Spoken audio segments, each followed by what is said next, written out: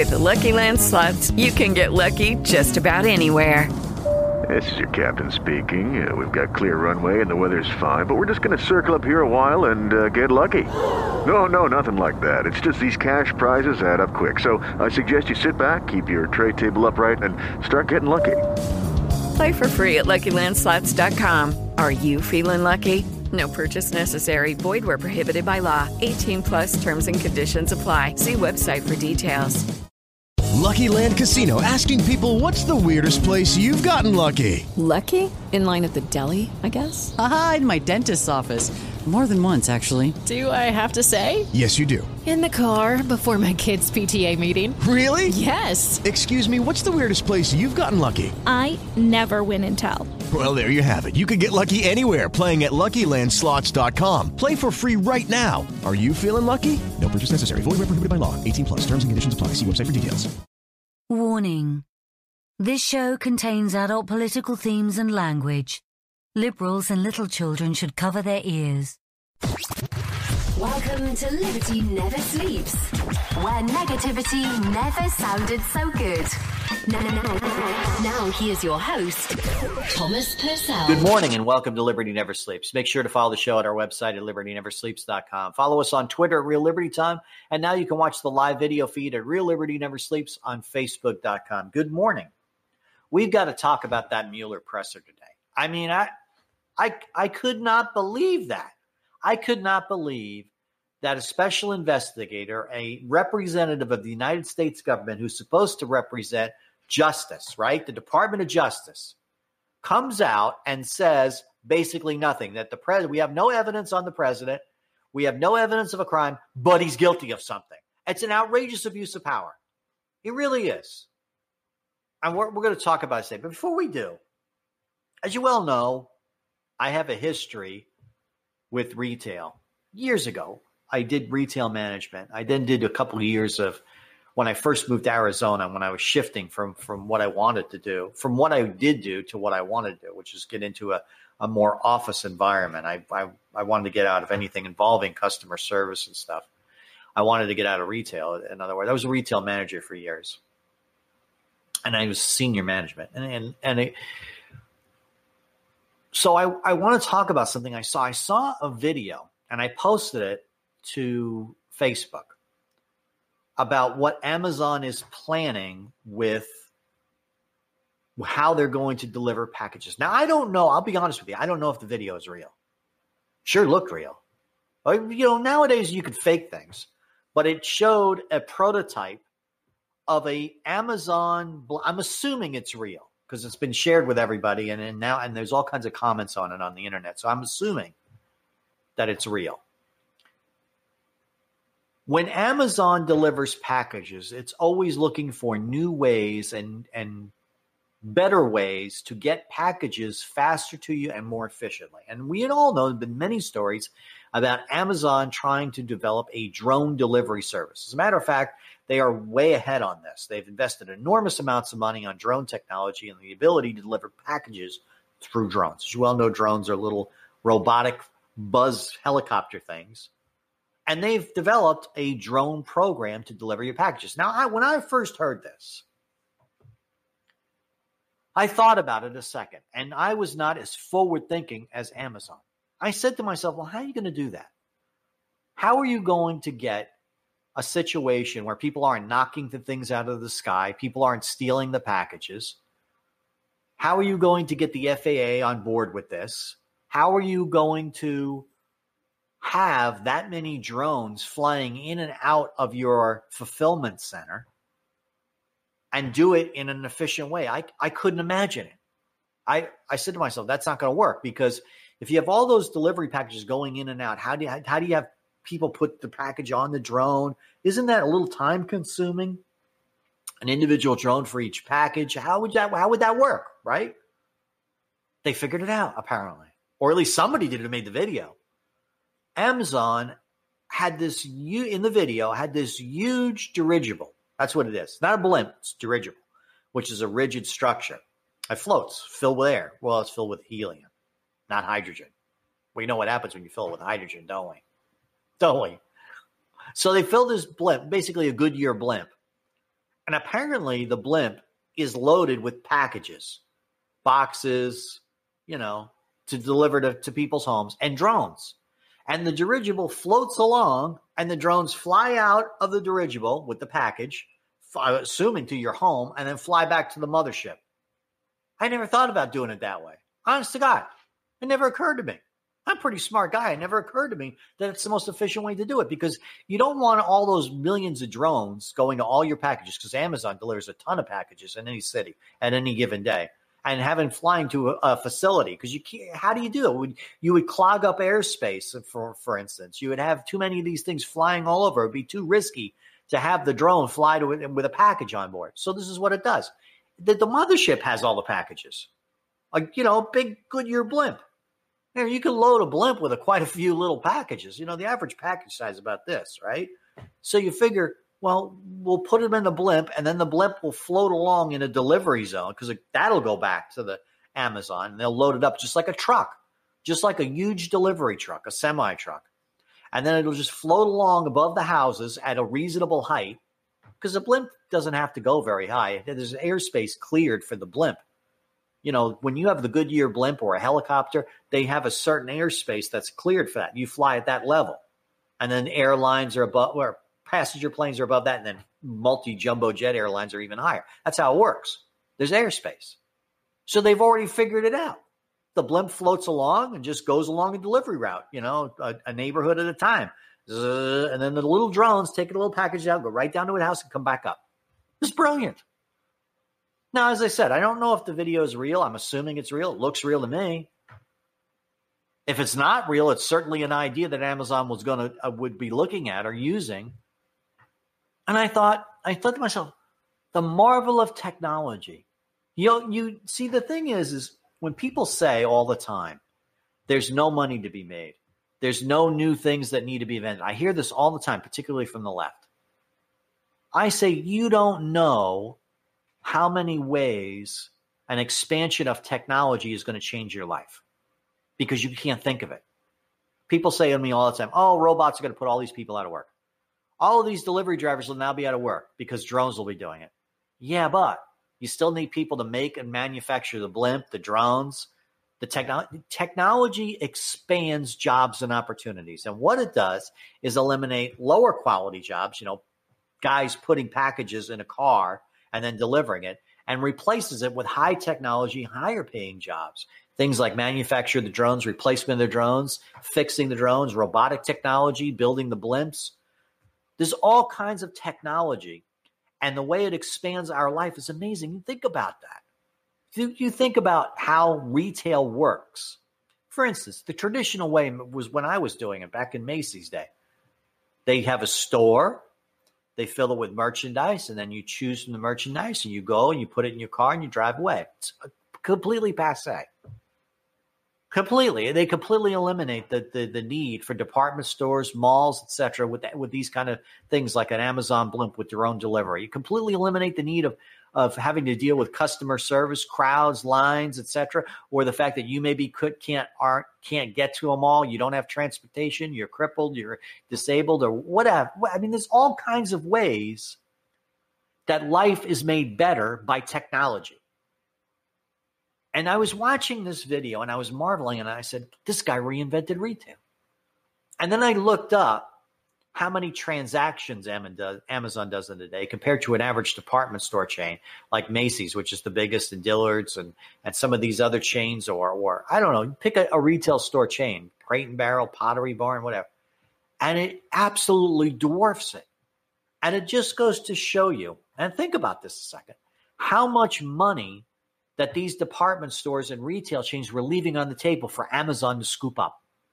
And then, of course, naturally, as Amazon became bigger and powerful and is doing these all kinds of exotic technology, they're thinking ahead. Whereas the department stores are still thinking in the old manner. Sears, as I said, JCPenney, they still are hoping for a good season. Every time I hear these stories about Sears hoping for a good Christmas season, I go, you guys have completely lost it. And then you see a film of Amazon with a blimp delivering things, and you say, these guys are at the cutting edge of retail. And that's why they're getting all these billions of dollars. They didn't steal it from anybody. They didn't exploit it in it. What they did was scoop up money that was there all the time because of why? Technology and inventive thinking. It had nothing to do with scamming tax money. It had nothing to do with ripping off people, destroying Main Street. That's a complete nonsense and a complete fiction. I can tell you why Amazon is rich. I can tell you why Jeff Bezos is rich. Because I'm watching a film where they're delivering your friggin' packages by a blimp with a drone. They're thinking of new and innovative and more efficient ways that they can get packages to you, your purchases.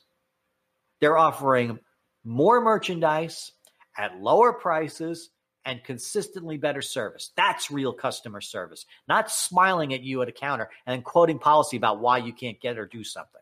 That's real customer service. And it really is America in a nutshell.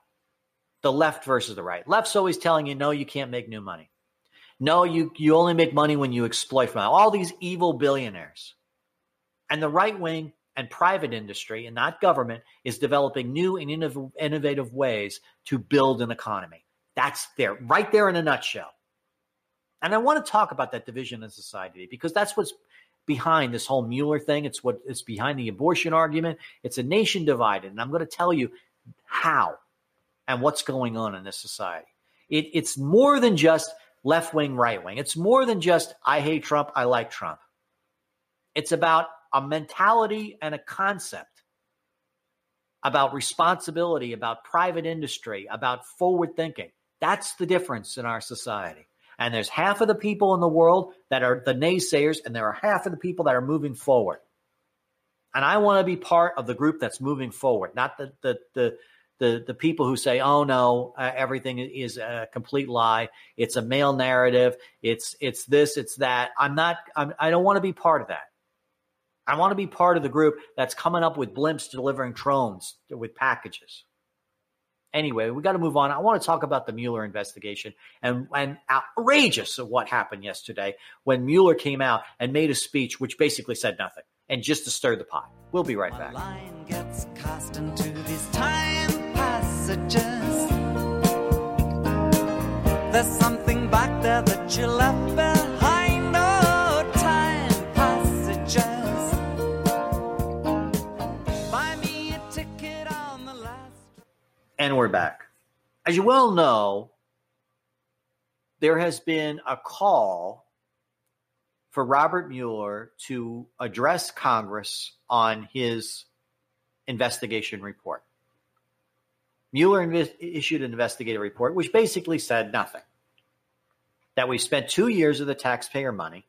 We could not find any evidence of crime on Donald Trump, but that doesn't prove his exoneration.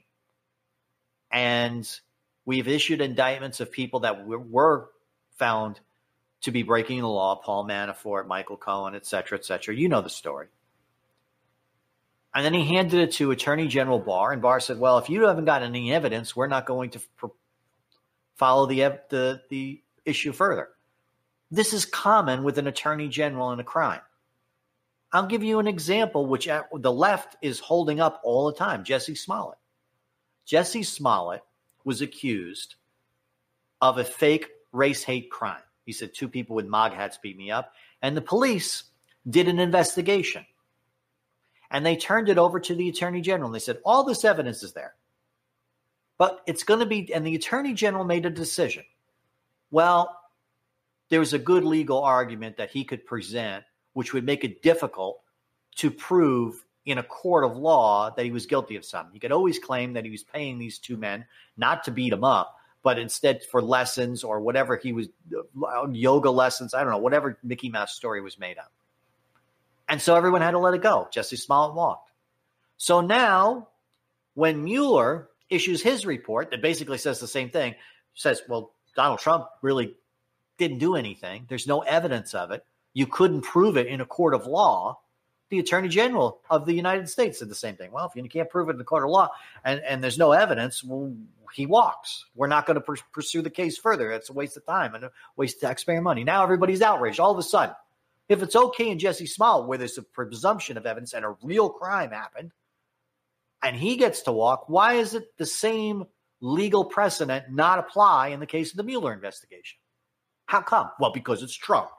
Because we're Trump. Mueller presented this report. Attorney General Barr addressed Congress, says, well, there's no evidence of anything. We can't prove anything. Mueller said it doesn't exonerate him. In other words, in the report, it says Mueller said, well, we have no evidence of a crime, but he did something. We think there could be something there. It's up to Congress to decide what to do, which is a fair report. Okay. It's up for Congress to do whatever it wants with this. We couldn't prove any crime. There's no evidence of it. No evidence of collusion. Those people who broke the law, we issued indictments. There are no indictments going to be issued. That's not an option. It's the president of the United States. It's a political issue. Do you like him as president or not? Attorney General Barr basically says, no, we're going to let the ballot box handle it. We're not going to prosecute. We have nothing to prosecute on. We have no evidence. We can't go in a court of law. What do you go in a court of law? You didn't break the law. That's how the legal system in America works. You have to have evidence. And that's how an attorney general in any state of the union, in any jurisdiction, looks at a case. Do we have evidence of a crime? No. Then we don't prosecute. We let him go. Even if we think he did something. That's not how we works in America. That's why we have a system where justice is blind, where we have evidence. Evidence is presented in a trial, and a jury makes a decision. And if the attorney general doesn't have any evidence, he's not going to go to trial. Because what do you do in a courtroom? Well, he did something. And the jury will say, well, what did he do? Well, we don't know. That's why he does it that way.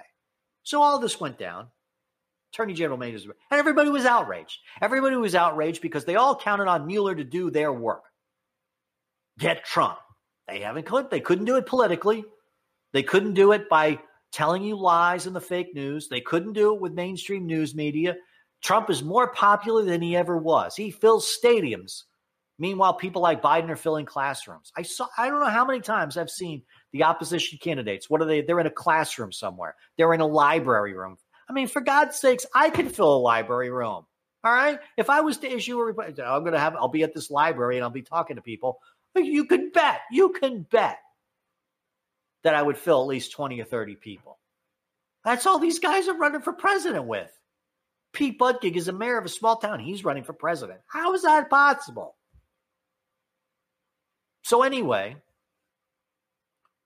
the Democrats know they're losing the argument. Somebody put Mueller up to going in front of a podium and basically making a presser. I have never heard of a special investigator doing a presser and saying, no, we don't have any evidence. Why are you out there? You issued a report. You didn't say anything in that presser that wasn't in that report. You said in the presser, no, we have no evidence. No, we don't know. There were no indictments. That's not a blah, blah, blah. And then you make innuendo and accusation. But we think, but we could have been. That's not how our justice system works. And all Mueller did was stir the pot up again and make an accusation about a man that they have no evidence of any corruption or any crime. This is an outrageous miscarriage of justice. This is not how we do things in America. In America, we do investigations, and then we file a report, and then we say, is there evidence of a crime? In the case of the last time this happened with Ken Starr came out and said, no, we have evidence of a crime. President Clinton committed perjury on the stand of a civil trial. It's up for Congress to decide what to do next. There was evidence of a crime, the crime being perjury. Had nothing to do with Monica Lewinsky. It had nothing to do with sex in the Oval Office. It had everything to do with responsibility, evidence, and proving things. And Congress acted. They said, well, we have to impeach him. He committed a crime. He's the head law enforcement officer of this nation, and he committed perjury in the stand on the civil case. And then the Senate made a decision. Well, in this kind of a situation, in the civil case, it doesn't constitute a high crime and misdemeanor of the office of the White House because it doesn't constitute a violation of his oath of office. This does not affect the average citizen. And it's a reasonable argument for removal. You don't remove a president over something that he may have done in a civil trial. That's the precedent that was set. Well, now all of a sudden, years later, when Donald Trump becomes president and they don't like him for whatever reason, probably because Hillary Clinton, they decide to do an investigation saying that somehow he's in collusion with Russians. that he is a false president, that he is an illegitimate president. And they did an investigation, 2 years, literally, which began shortly after his presidency. Literally, they've been investigating him as long as he's been running for president, if you think about it, when you consider the fact that they were eavesdropping on his conversations as he was running for president. He's been investigated from the day he walked down the escalator, for God's sakes. And then after all this money and after all this time, what do we got? Well, we don't have any evidence. But he's still guilty of something. What? Show me the evidence. If you've got evidence of a president being guilty of a crime, we all would like to know, right and left. Give me some. Well, maybe he did something.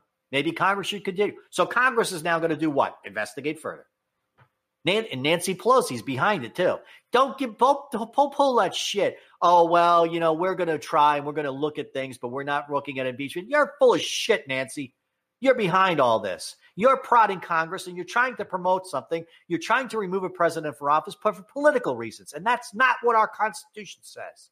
What is the high crime and misdemeanor Donald Trump is guilty of? We don't have any evidence of it. So why are you moving forward with impeachment?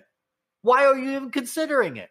Why are you continuing to investigate? Do you think you're going to find anything that Robert Mueller, who had the power of the Special Investigator's Office, is going to find? Of course not. This is an outrageous abuse of power. This is big government at its worst. They have decided they don't like an average citizen becoming president. They don't like somebody from private industry who has no government experience sitting in the Oval Office and squatting on what they think is their seat instead of the American people's. That's what's really going on here. That's why Robert Mueller is banned. And I'll tell you something else. Somebody put Mueller up to it. Mueller is a career FBI agent. He's an honorable man. Insofar as what he has, he knows the role, the responsibility of the office. That's why he didn't manufacture evidence. He said, I can't find anything. He was sent with the mission to destroy Trump. And he said, he went back to whoever's giving him the orders and said, I haven't found anything. I couldn't find anything. I'm sorry. I did my best. And then he produced his report and gave it to Attorney General Barr. And now it's been dying down. The furor and the anger at Trump and the investigation, the Mueller investigation, which they all were pinning hopes on, was dying down. They weren't going to be able to impeach. There was no evidence. Somebody prodded Mueller to go out and make a press conference and stir things up again. Somebody did. Somebody is behind this. I'm not a fucking idiot. I know full well there is no way Robert Mueller on his own did that. That's bullshit. Him to just decide, well, I'm going to wake up one day and I'm going to go in front of the press and basically get this country fighting again. Because that's all that press conference will do. The left will read it one way, the right will read it another, and then everybody will be at each other's throats again. Somebody is prodding him to do that. And I'm telling you something else, just from my own instinct and my own knowledge of human psychology. It's a woman's argument. I'm telling you that Hillary Clinton, somebody around Hillary Clinton or Hillary Clinton herself said, get him out there. Because this investigation is dying down. And Attorney General Barr is looking into everybody, and she's going to get around to something I did. I'm telling you, that's what it is. That's what my instinct tells me. And so Robert Mueller goes out and basically says the same thing that it was in the report. And it didn't sit with Robert Mueller very well. And you know how I know?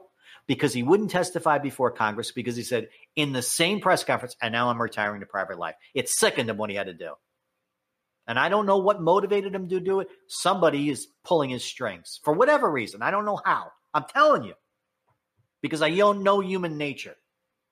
And nobody who does what he did in his career and his life and what his life is stand for would go out and do something like that and tear this nation apart without somebody putting the screws to him. I don't believe that for a second.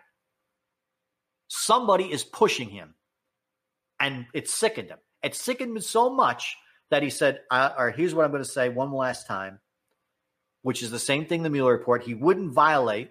He wouldn't make shit up. And then it sickened him so much as now I'm going to retire to private life. I'm going to walk away from this whole thing. Because that's probably what he told whoever's pulling his strings. He told whoever's pulling, I'm not doing that. I'm not lying about the president. I'm not making shit up. You got to get out there. You got to do this. You got to do this one last favor for me. All right, I'll do this one last thing. I'll have a press conference. I'll stir the pot up again. But that's it. I'm out. I'm done. That's what happened yesterday. That's what I read into it. The left is going left and right. Well, you got to read into his words. Well, I'm telling you this. I'm reading into his words too, and I know human psychology is better than anybody. And I'm telling you, somebody's pulling his strings, and somebody got him to move that, and somebody got him to do that presser, and then he got sickened by it. That tells me something. He's not happy. If he believed that the president of the United States was guilty of a crime, he would have said so in his report. He would have provided evidence, and he would have testified before Congress, and he would have allowed people to put him to questioning. He didn't want to do that. He knew that if he testified before Congress, it's a very big thing. He didn't want to allow people to put questions because he knew if somebody puts questions to me, if a number of senators and congressmen start questioning me about this, I'm going to trip myself up. And I'm going to end up in jail with the rest of them when Attorney General Barr gets around to doing it. So I don't want to do that. It speaks actually well of Robert Mueller. He knew somebody's putting the screws to him. It's not his fault. It's my instinct. Anyway, I just am appalled at the fact that the entire half this country is willing to condemn a man without any evidence of guilt. That beyond, say what you will about politics. If somebody is guilty of a crime, show me the evidence. If he's not, then go away. That's how I believe justice works. That's how our Constitution is set up. Provide the evidence. A man is innocent until proven guilty. And in order to prove somebody guilty of a crime, any crime, small or great, you have to show evidence. And there wasn't any that Robert Mueller could point to. Just innuendo. And that's what's motivating this whole thing. And the left is reading it like, well, he said he was guilty. Yeah, but what's the proof? That's how our justice system works. That's how it's worked for 200 some odd years. Ken Starr's investigation showed proof. Show videotape of the President Clinton. Show me the proof on Donald Trump. And I don't want no more innuendo because it's tearing this country apart. And another thing that's tearing this country apart is the abortion argument. Let's talk about that next. We'll be right back. The wheel's still in spin, and there's no telling who that it's naming.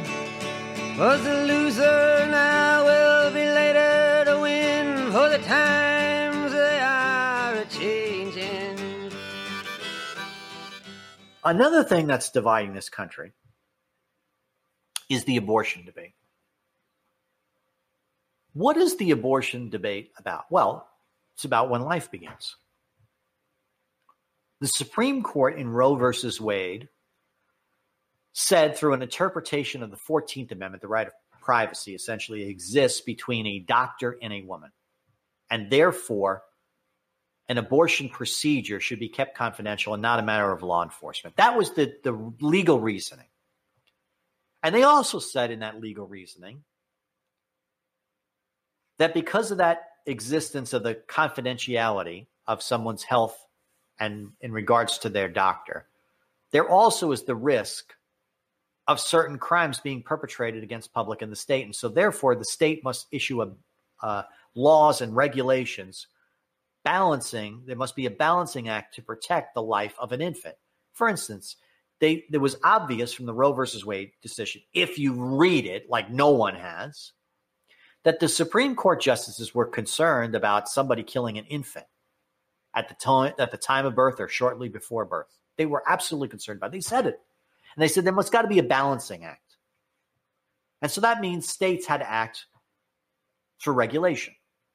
And generally the regulation was at a certain point, like second trimester, where they didn't allow late-term abortions in many cases in states, and most people were fine with that. There was a shift in the Supreme Court recently. Some can say it was further right. I say it's more libertarian-oriented, as evidenced by the recent court decisions, but that be that as it may. States have decided to tighten up regulations on abortions. It's become more of a hot-button issue. As the country has become more divided politically, it's also became more divided on the issue of abortion. And states are starting to reduce the limits on abortion down to 6 to 8 weeks. The heartbeat fetal law is what we're all talking about. When a fetus has the heartbeat, in other words, functioning organs, that constitutes life. And so therefore, abortion will not be allowed past that point, 6 to 8 weeks. The problem is you might not know you're pregnant until about 68 weeks. So it leaves a very narrow window. And the left legally is arguing that narrow window is too narrow for women, and that constitutes effectively a ban on abortion. Okay, that's something that's got to be decided by the Supreme Court again, because nobody understands the 10th Amendment, which is that each state can decide what it has to do in its state, with the limit being unless it's prohibited by Constitution or prohibited by the people. In other words, if your state wants abortion, it can have it. If it doesn't want abortion, it can limit it in certain ways. It can't outrightly ban it because of the Roe versus Wade. There's a certain issue of involving the 14th Amendment. Abortion is not a constitutional right. It's an enumerated right, basically an interpretation of the 14th Amendment. It is not a constitutional right. And so therefore, states have a right to regulate it. That's a legal precedent that goes back to the founding of the nation. 10th Amendment takes precedence. If Alabama wants to limit abortion to 8 weeks, it can. The question is that regulation too tight? Now, I have said publicly many times that bringing a case to the Supreme Court in this manner is dangerous. Because if you bring a court with a narrow law like that, a tight law, 8 weeks, 6 to 8 weeks, you're risking the Supreme Court saying, no, you can't do that. You can't make laws like that, and therefore expanding Roe versus Wade instead of contracting it. It's risky. Despite what you may think about abortion, despite what you may, and you know where I stand on it. I believe life begins at conception. This is a risky move, especially with this court. It's not, this court is a little bit more libertarian oriented, a little bit more pro-privacy oriented, and this may blow up in their face. Put that aside a second. There's also a second element to these abortion laws. Most of these fetal heartbeat laws that are now being passed, that are tightening up abortion really narrow levels, are saying we're not going to make exceptions in the case of rape or incest. This is a fairly, considering the debate and where our country is right now, it's a fairly far right-wing conservative ideology. That even if a woman is raped and a pregnancy results at the result of a rape, they have to bring that baby to term. For a long time, this nation has allowed exceptions for rape and incest. Child molestation, that kind of thing. It's what happens with incest usually in most cases. And people don't want putting a woman through the rigors of a pregnancy over a rape. They didn't want to extend the crime beyond the moment of the crime into a 9-month ordeal. I understand that. I understand the horror of having to bring a child to term that is the result of a rape. But at the same time, you have to consider something else. And the argument has been, well, we can't kill a child because of the crimes of the father. Okay, I get that legal argument. But why, if a child as the result of a rape, why is that such a horrible thing? Well, the theory and thinking is, therefore, it's the child of a rapist, correct? So essentially, you're arguing for eugenics. You're saying that a child conceived by a rapist is somehow not quite a desirable child as that of a marriage born of love.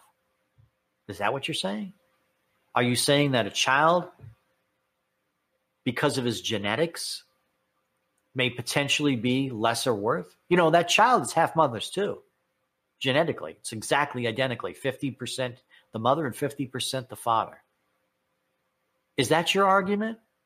Because if it is, it's an argument about eugenics. You're saying that that child is somehow a lesser human being because the father was a rapist? The father was a pedophile and was a child molester and an incestuous SOB? Is that what you're saying? That the child is automatically somehow not quite as human? Because it would have to be. Because if you're arguing that, oh, that's a ridiculous argument. If you're saying that, no, a child is nothing like the father because of his genetics, because that's the only way, the only viable connection that you can make between the rapist father and the child. If you're saying that, well, that's not my argument, well, then that is a human being. as equal to you or anyone else, and then deserves constitutional rights. This is the argument why we've abandoned the idea of eugenics. Because the idea of eugenics is that someone is a better person because of their genes, because of their heritage, because of who their parentage is. We rejected that when we fought a revolution in 1776. We said, no, the king is no better than anyone else. There's no such thing as nobility. We don't even want it here. It says that in our Constitution. So now if you're saying that a child of a rapist is somehow damaged or genetically linked to the father, and the child himself may be evil or corrupt or a criminal, then you're believing in eugenics again. Then you're inserting that into the argument and inserting it into the legal precedent, aren't you? Do we really want to go down that path? And yes, I totally agree that it will be an unpleasant experience for the mother. Absolutely. But if you argue that a child of a rapist is somehow less of an individual of a child born of love, then you're beginning to go down the path of Nazism and the path of eugenics, and we know where that will lead. If you don't want to raise the child, completely understand. Adoption agencies adopt children out all the time. There's no reason why that can't happen, why a child can't be given up for adoption. Because as you all know, in America, the adoption laws are very strict. You can't reveal to the adoptive parents what the past history of the child is, because then people won't adopt a child of a rape. A child, a human being, is the product of proper raising, not genetics. Who a person becomes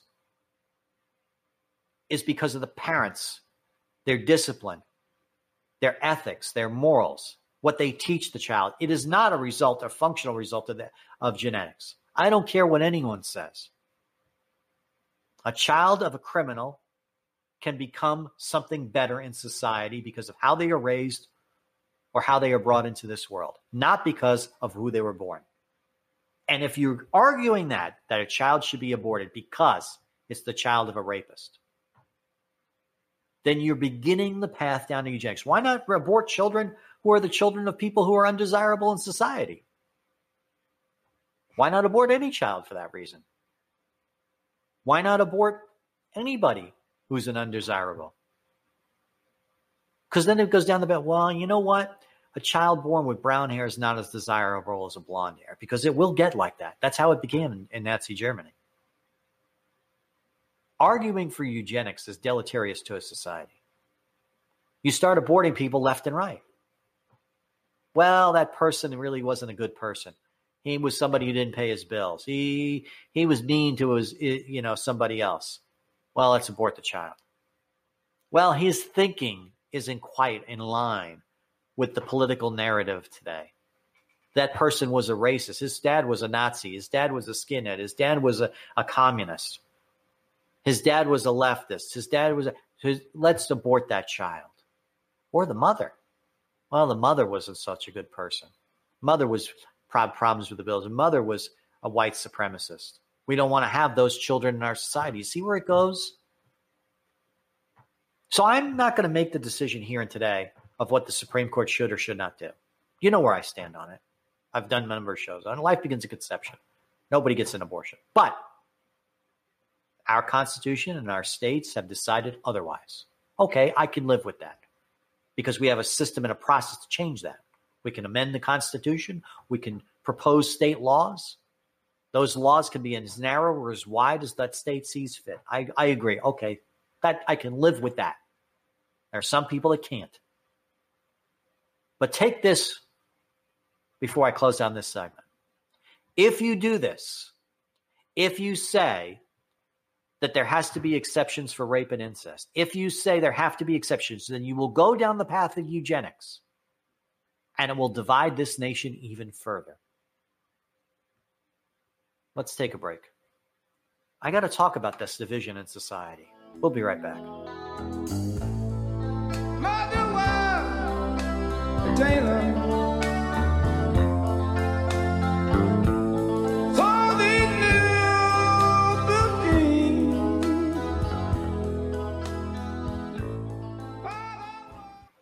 our nation is divided badly. It's very polarized. I haven't seen it polarized like this. Well, I shouldn't say I haven't seen it. It hasn't been this polarized since the Civil War. But oddly enough, when the nation was polarized because of slavery, it was very cut and dry, wasn't it? It was a single issue. States' rights, slavery. We all knew. I mean, there were different subtle differences between those above the Mason-Dixon line and those below. But really, that's what the argument was about. And they picked up guns and they started fighting and millions of people died. Literally. It's like 1 million plus died, casualties in the Civil War. Not even counting the injuries and other subsequent deaths from the Civil War. Our nation is badly as divided as that. Half this nation thinks one thing, half another. It's not just about right versus left. If it was about right versus left, that would be manageable. That's the division that's been in America for 200 years. Should there be more government? Should there be less? If you want more government, you vote liberal. If you want less, you want a conservative. And really, there were subtleties and differences between it, but the right and left seemed to manage just fine. They seemed to get along. Ronald Reagan played golf with Tip O'Neill. Correct? That is changing. Because the argument now is not really right and left, is it? Everyone seems to be divided on certain issues, no matter what the issue is. Abortion, Donald Trump, entitlements, foreign nations, NATO. I can give you 100 different subjects we've done on this show. And it always comes down to right versus left. And it's interesting. The right always takes one particular argument and the left always takes the side. Don't you find that interesting? You know how a left-wing person is going to view an issue, and you know how a right before you even discuss the issue. And why is that? Why is the nation becoming so divided? Well, some people say it's social media. Some people say it's because the divisions in society have grown to a certain point, that it's come to a tipping point. Okay. But there's something else going on here. And it goes back to what we were kind of talking about in abortion.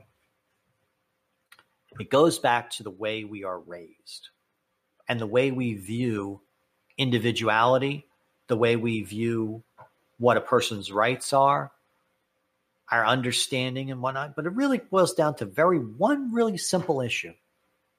Were you raised to believe in self-reliance and responsibility, or weren't you? Were you given a trophy for participating, or were you given a trophy for winning? And it's really as subtle as that. Very subtle. Were you raised to believe that everything is your fault or everything is not your fault? That's really the argument. Everything is not your fault. You get a trophy for participating. You're good no matter what. Self-esteem. You're going to get an A no matter what. We now have a 5.0 grade point average. How is that possible? A, B, C, D, F. A is 4.0, B is 3.0, C is 2.0, D is 1.0, F is 0.0. Very simple system. How come we got a 5-point system now? Well, extra credit, AP. In other words, what? What is it? Grade inflation. We've talked about that on this show a number of times. You're saying that the child is not responsible for poor behavior, for poor results, aren't you? You're not at fault. Not doing your homework, not learning the problem. It's okay. No one wants to say you're a little slow. No one wants to say you're not a little fat. You're not fast. You're not competitive in athletic sports. Everybody gets a trophy. Everybody's good. Everybody's wonderful. And then they hit real world. And Hillary Clinton loses. Things don't work out as expected in life. You become ill. You make mistakes in decisions, financial decisions, where you went to college, what you did in life. And no one wants to take responsibility for it. And if you're a left-wing person, you think that. Well, it's not your fault. It's not your fault you got pregnant. Go ahead and absolve yourself of the responsibilities of pregnancy, get an abortion. It's not your fault that this happened to you, that you got unhealthy, that you got sick. society will take care of it. Even though it was your problem not buying insurance and not protecting yourself and not preparing for the eventuality of a rainy day, that rainy day will be fixed by government. That's the left. You're not at fault. The right-wing argument is different about responsibility, isn't it? Everything is your fault. Everything is a result of your decision. You got pregnant, well, you shouldn't have been sleeping around. Well, you got sick and now you got nobody to take care of you. Well, you should have bought insurance. Well, you got in credit card debt and you're in a serious situation and you need to get bailed out. Well, sorry, that's your problem. You have to go bankrupt. And you have to suffer the consequence of bankruptcy, 7 years of being able to live on cash alone, essentially what it is, until you prove yourself worthy back to society. That's really what it's all about, isn't it? The central argument. You're either at fault or you don't. And guess what? Society, how we raise our children is about the same. Half of the people of the world think of corporal punishment, holding people responsible. You pay for it. You earn your allowance. And the other half gives you allowance for free. It's not your fault. And now they're growing up. And they're becoming functional members of society. And guess what? They're talking about politics and everything else in that same context. It's your fault. It's not your fault. And our society has shifted over the years, hasn't it? Used to be, you were raised, everything's your fault, everything's your responsibility, you got to tough it out. You're going to have to deal with your problems. You're going to have to rebuild that house yourself. You're going to have to rebuild your credit yourself. You're going to have to deal and raise that child yourself. Life's not fair. That's the way the bulk of society raised for a long time, and it shifted. Because experts told us, you know what, that's doing damage to your society. Your society is becoming lesser for it, and we need to stop that. We need to start building children's self-esteem. We need to stop corporal punishment. We need to stop telling kids that they're wrong. We need to stop disciplining our children, that we're bad people. We're building a society of abusers and haters and racists. So we're going to go the other way, and now it's shifted. And so has society, hasn't it? As we become more reliant on government, on entitlements and other things. Now, it's up to you to decide whether that's a good thing or bad. I'm just telling you that's the way it is. And so now with that shift has swung, guess what? So is our politics, and so is the way people look at things. It's not Hillary Clinton's fault she lost. What does Hillary Clinton herself say? It's not my fault. It was Russian collusion. It's not my fault I insulted half of the Ohio River Valley. And half of the Ohio River Valley has said what? It is your fault. We don't want to build solar panels. We don't know how to code.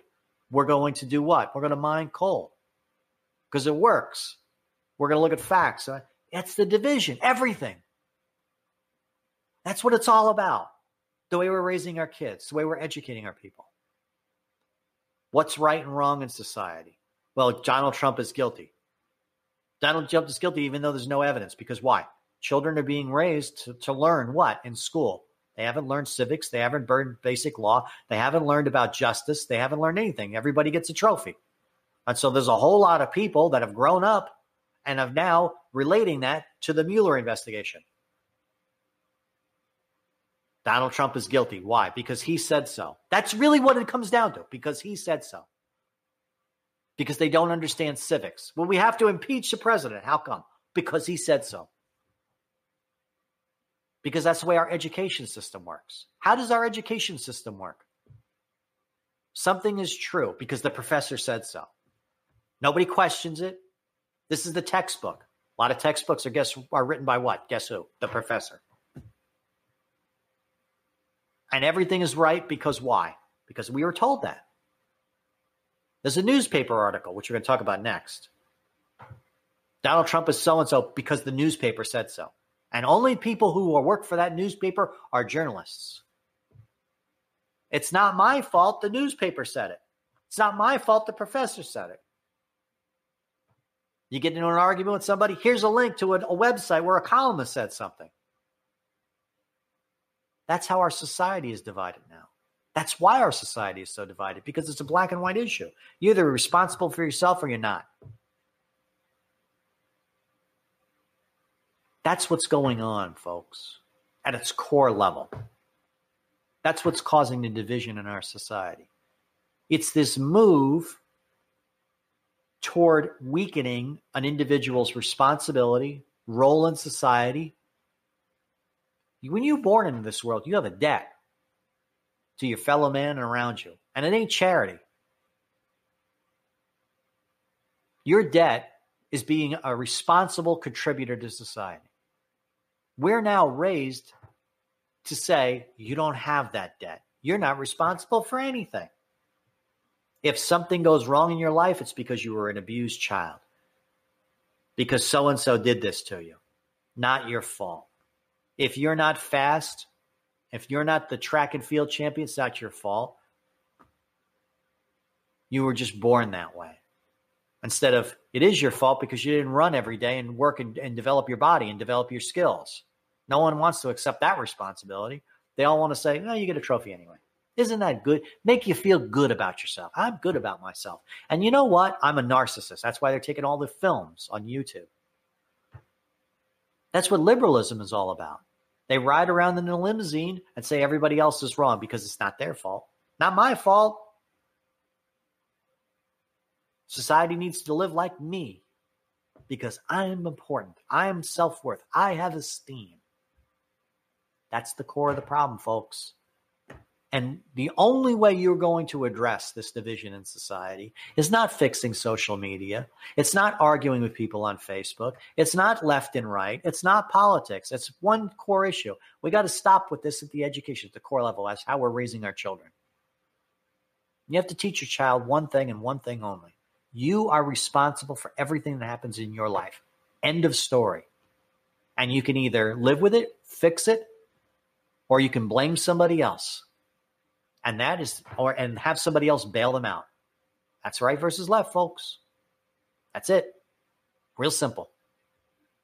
And it's a simple thing to fix, too, interestingly enough. Start raising your child different. Start encouraging that in the school level. But I don't know if it's going to change. It's an easy fix, but I don't know if we're willing to do what it takes to fix it. That's the key. That means completely reinventing our education system, completely reinventing about how we're raising our children. Otherwise, you're going to continue to go through this.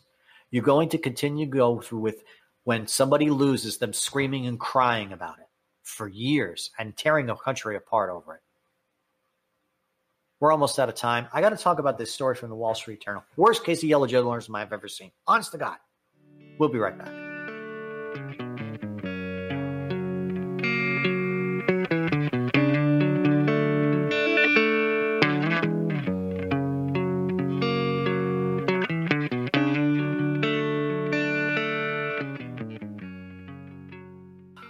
Okay, we only have a little bit of time left.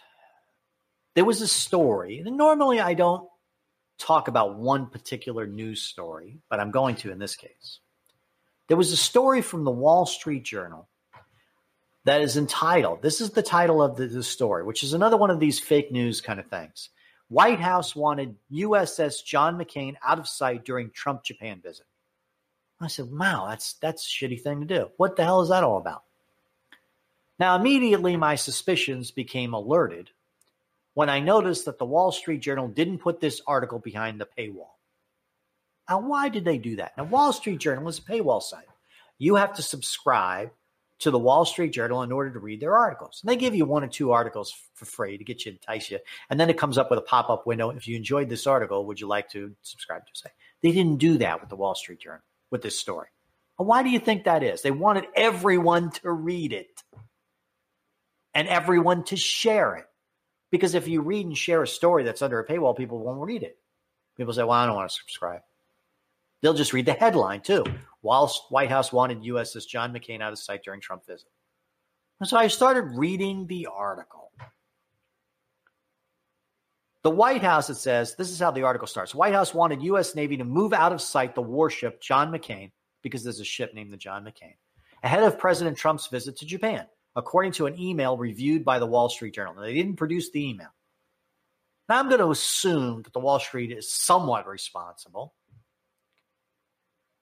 and did have an email in hand or can produce it. if they're so asked to. It says in a May 15th email to United, this is what the article says. I am quoting it verbatim. To U.S. Navy and Air Force officials, a U.S. Indo-Pacific command official outlined plans for the president's arrival. That's true. That's what they do. Commanders knew that the president of the United States was going to arrive in the harbor and address people on the ships in the Navy, et cetera, et cetera, et cetera. And so the Navy, the command officer in charge, says, okay, this is how we got to do things. This is what we got to do. You got to have this ship here. You got to do this. You got to have the sailors on deck, et cetera, et cetera, et cetera. In this email, the president's plan for arrivals that he had said had resulted from conversations between White House military office, the military office, and the 7th Fleet of the U.S. Navy, which is the fleet on duty in Japan. In addition to instructions for the proper landing area helicopters in preparation for the USS Wasp, where the president was scheduled to speak, the official issued a third directive. USS John McCain needs to be out of sight. Now, does that say anywhere in the email that Donald Trump said to put that ship out of sight? No. Does it say anywhere in the email that the White House directed the Navy to direct the USS John McCain to be out of sight because he hates John McCain? No. No. It says, please confirm that number 3 will be satisfied. There's a reason for it. The John McCain is damaged. It's here at that port for repairs. As a result, it's a mess. The ship has been a number of parts. It's laid out. There's workmen on it. The naval commander, of course, wanted it out of sight. It looks like a piece of shit. And he doesn't want to remind everyone that the Navy can't steer its own ships. That's what was going on here. Now, when a Navy commander expressed surprise about the directive for the USS John McCain, the U.S. Indo-Pacific Command official, again, not a White House official, replied in the email, first I heard of it as well. Okay. That's the first I've heard of it. So it came from somewhere, right? But it came from Navy. He said he would work with the White House military office to obtain more information about the order. That information was not supplied by the Wall Street Journal. Acting Defense Secretary Pat Shanahan was aware of the concern of the presence of the USS John McCain in Japan and approved measures to ensure it didn't interfere with the president's visit. Yeah, because the ship can't move. It's under repairs. We don't want it in the proper way. We're going to do a number of things. We're going to have ships moving around. We're going to salute the president. We can't have a ship under repair. Those guys are going to be scurrying all over, right? That only makes sense. There were a number of military banners that are strung across, tarps, so that you don't see what the workmen are doing. This is a secret ship. You can't have people just looking at what the United States Navy is doing to repair the ship. When traveling in Indonesia on Thursday, Mr. Shanahan said he first heard about the matter from reports in the media. In other words, there was not a discussion in the White House about it.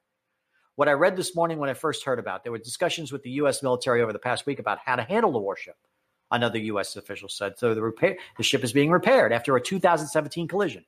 Any ship undergoing such repair or maintenance would be difficult to move. That's the story. But instead, the Wall Street Journal attempted to say that the president was mad at John McCain or wanted to slight John McCain in some way because, the USS John McCain is all about John McCain, the senator, and attempted to slight the president. That's what they're doing here. They're slandering the United States president, the president of the United States. Then, of course, Donald Trump issued a tweet because he heard about all this scandal, about everybody yelling about it. He says, I was not informed about anything having to do with the Navy ship John McCain during my recent visit to Japan. Nevertheless, FLOTUS, which is First Lady of the United States, and I love being with the military men and women. What a spectacular job to do. The Navy loves them. The average sailor just walk around with a patch on. As a matter of fact, that was a little bit of a controversy. The members of the WASP, some officials, including officers, were wearing a patch. We love Donald Trump, with a picture of Trump's orange-haired face on it. It was funny as hell. A tarp was strung over the ship's name ahead of the president's trip. I saw the tarp. It's a construction tarp so that you don't see what's going on behind the construction. It's not to try and conceal the name of the ship. Sailors were directed to remove any coverings from the ship that bore its name. They don't want people to know and be reminded about what? That the Navy can't steer its own fucking ships. That's what. Because you know what happened with the John McCain incident. It was a destroyer that nobody was paying attention and rammed another ship. I think it was a tanker from Japan. They don't want to be reminded of that. Today is a day of celebration about America. Why be reminded? Why remind the American citizen who may be reviewing this show that they would to stay at the Navy can't steer its own ships? After the tarp was taken down, a barge was moved closer to the ship, obscuring its name. Now, that's what the Wall Street Journal says, right? Sailors who typically wear caps bearing the name were given the day off. Yeah, they don't want repairmen all over the place. Now, it says at the bottom of the article, after all of this slander, the tarp was taken down on Saturday, a Navy official said. The paint barge was also removed ahead of the presidential visit. So they weren't obscuring the name after all, were they? Said Commander Clayton Doss, a spokesman for the Navy 7th Fleet. Senior Navy officials in Hawaii and Japan last week determined the ship should remain in normal configuration. Yeah, because it's repairing. We can't remove it. And they removed the barge and they removed the tarp before the president's visit. So how is this somehow Donald Trump doesn't want to see John McCain's name? How? Because why? The Wall Street Journal published a headline. And everybody is saying, oh, Donald Trump's such a small guy. He's such a weasel that he wouldn't even allow John McCain. And, of course, Meghan McCain plays into this like a fucking idiot. She issues a statement. Well, you offended my dad again, and he just can't let it go. No, the person that can't let it go is Meghan McCain, and the person that can't let it go is the leftists at the Wall Street Journal. They are attempting to slight the president and making up a story where none exists. The Navy didn't want to move the ship because it was damaged, and they didn't want to have that ruining the affair. The Navy wants to show its best front forward. They don't want people to be reminded, we had an incident where the guys couldn't even sail the ship straight. And I don't fault the Navy for that. Accidents happen. They happen all the time. This is not the first naval ship that collided with a civilian vessel. But there's no sense reminding everybody of that. It had nothing to do with Donald Trump's rancor for John McCain or vice versa. And the article goes on and says the White House military office provides support for the presidential travel, among other matters. After the publication of this article, Donald Trump tweeted, I was not informed about everything. Meghan McCain, of course, wrote on Twitter, 9 months since my dad has passed, Trump won't let him rest in peace. I have to stand up for it. It makes my grief unbearable. Meghan, stop playing into the leftists at the Wall Street Journal. Stop giving them cannon ammunition to destroy this president. Yeah, we know you don't like him and he doesn't like you. Okay, but don't play into this. Your response should have been very simple. Hey, listen, the Wall Street Journal is going to do what they do. I don't believe that Donald Trump has made an effort to destroy my father's name after his death. He even said so. He says, wait a minute, I gave her a funeral. And he only attacks John McCain in response to reports like this and response from Meghan McCain. And then the article goes on to remind everybody that Mr. Trump repeatedly attacked Mr. McCain, both before. He doesn't even refer to him as a senator, you bastards. The Wall Street Journal shouldn't say Mr. Trump repeatedly attacked Mr. McCain. President Trump has repeatedly attacked Senator McCain. Don't you know anything about basic journalism? This is the worst case of journalism I've seen in my entire life. My entire life, I haven't seen an article like this.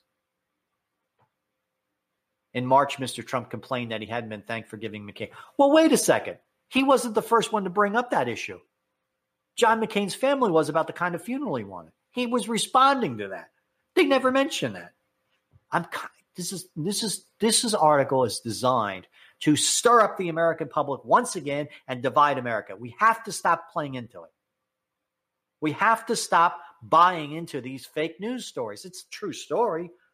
There were tarps. There was a barge. They were trying to decide what to do with the USS John McCain. But then they take it and they paint this narrative of a crazy guy in the White House. Be aware of it. Stop, thinking the worst thing of everybody. And they went into John McCain's record and his 5.5 years as prisoner of war. And throughout the entire article, they say, this is what Trump said about John McCain. This is what Trump, see, Donald Trump's not a good person. See? I'm tired of it. I'm tired of America getting to this point of dividing ourselves over what? What is at the core of this? Hillary Clinton lost. A woman's scorn. That's what it's all about. We're better than that. The United States of America is better than that. We should be smart enough and bold enough to say, no, time has passed. Every person who has lost as president has done that. My time's over. I gave it my best shot. America needs to move on. America needs to move on now. We need to start focusing on major problems that are facing this nation, both here and abroad. $22 trillion in debt, enemies at our gates, swarms of people coming into this country illegally, needs to be addressed. And you can address it from either the right or the left wing. You can have different solutions to the problem. But we all need to be on board with this and stop with this. He said, she said, Donald Trump's not a good person. He needs to be out of office. It has nothing to do with my personal like of Donald Trump or any relationship. It has everything to do with America and being a solid country again. And if you think it will end when Trump leaves office, you're sadly mistaken, because as I told you, the division in society is how we're raising our kids. We're out of time for today. I hope you enjoyed today's show. As with every show, I try to provide you value and truthful analysis. I don't make hypotheticals up. I tell you how I feel or what I think and with the evidence I provide. Up to you to decide. Always double check my facts and Google me and correct me when I'm wrong. Take care, folks. Don't forget, we are a crowd-funded show. You can look us up and how to donate at patreon.com. Take care, folks. Have a good one.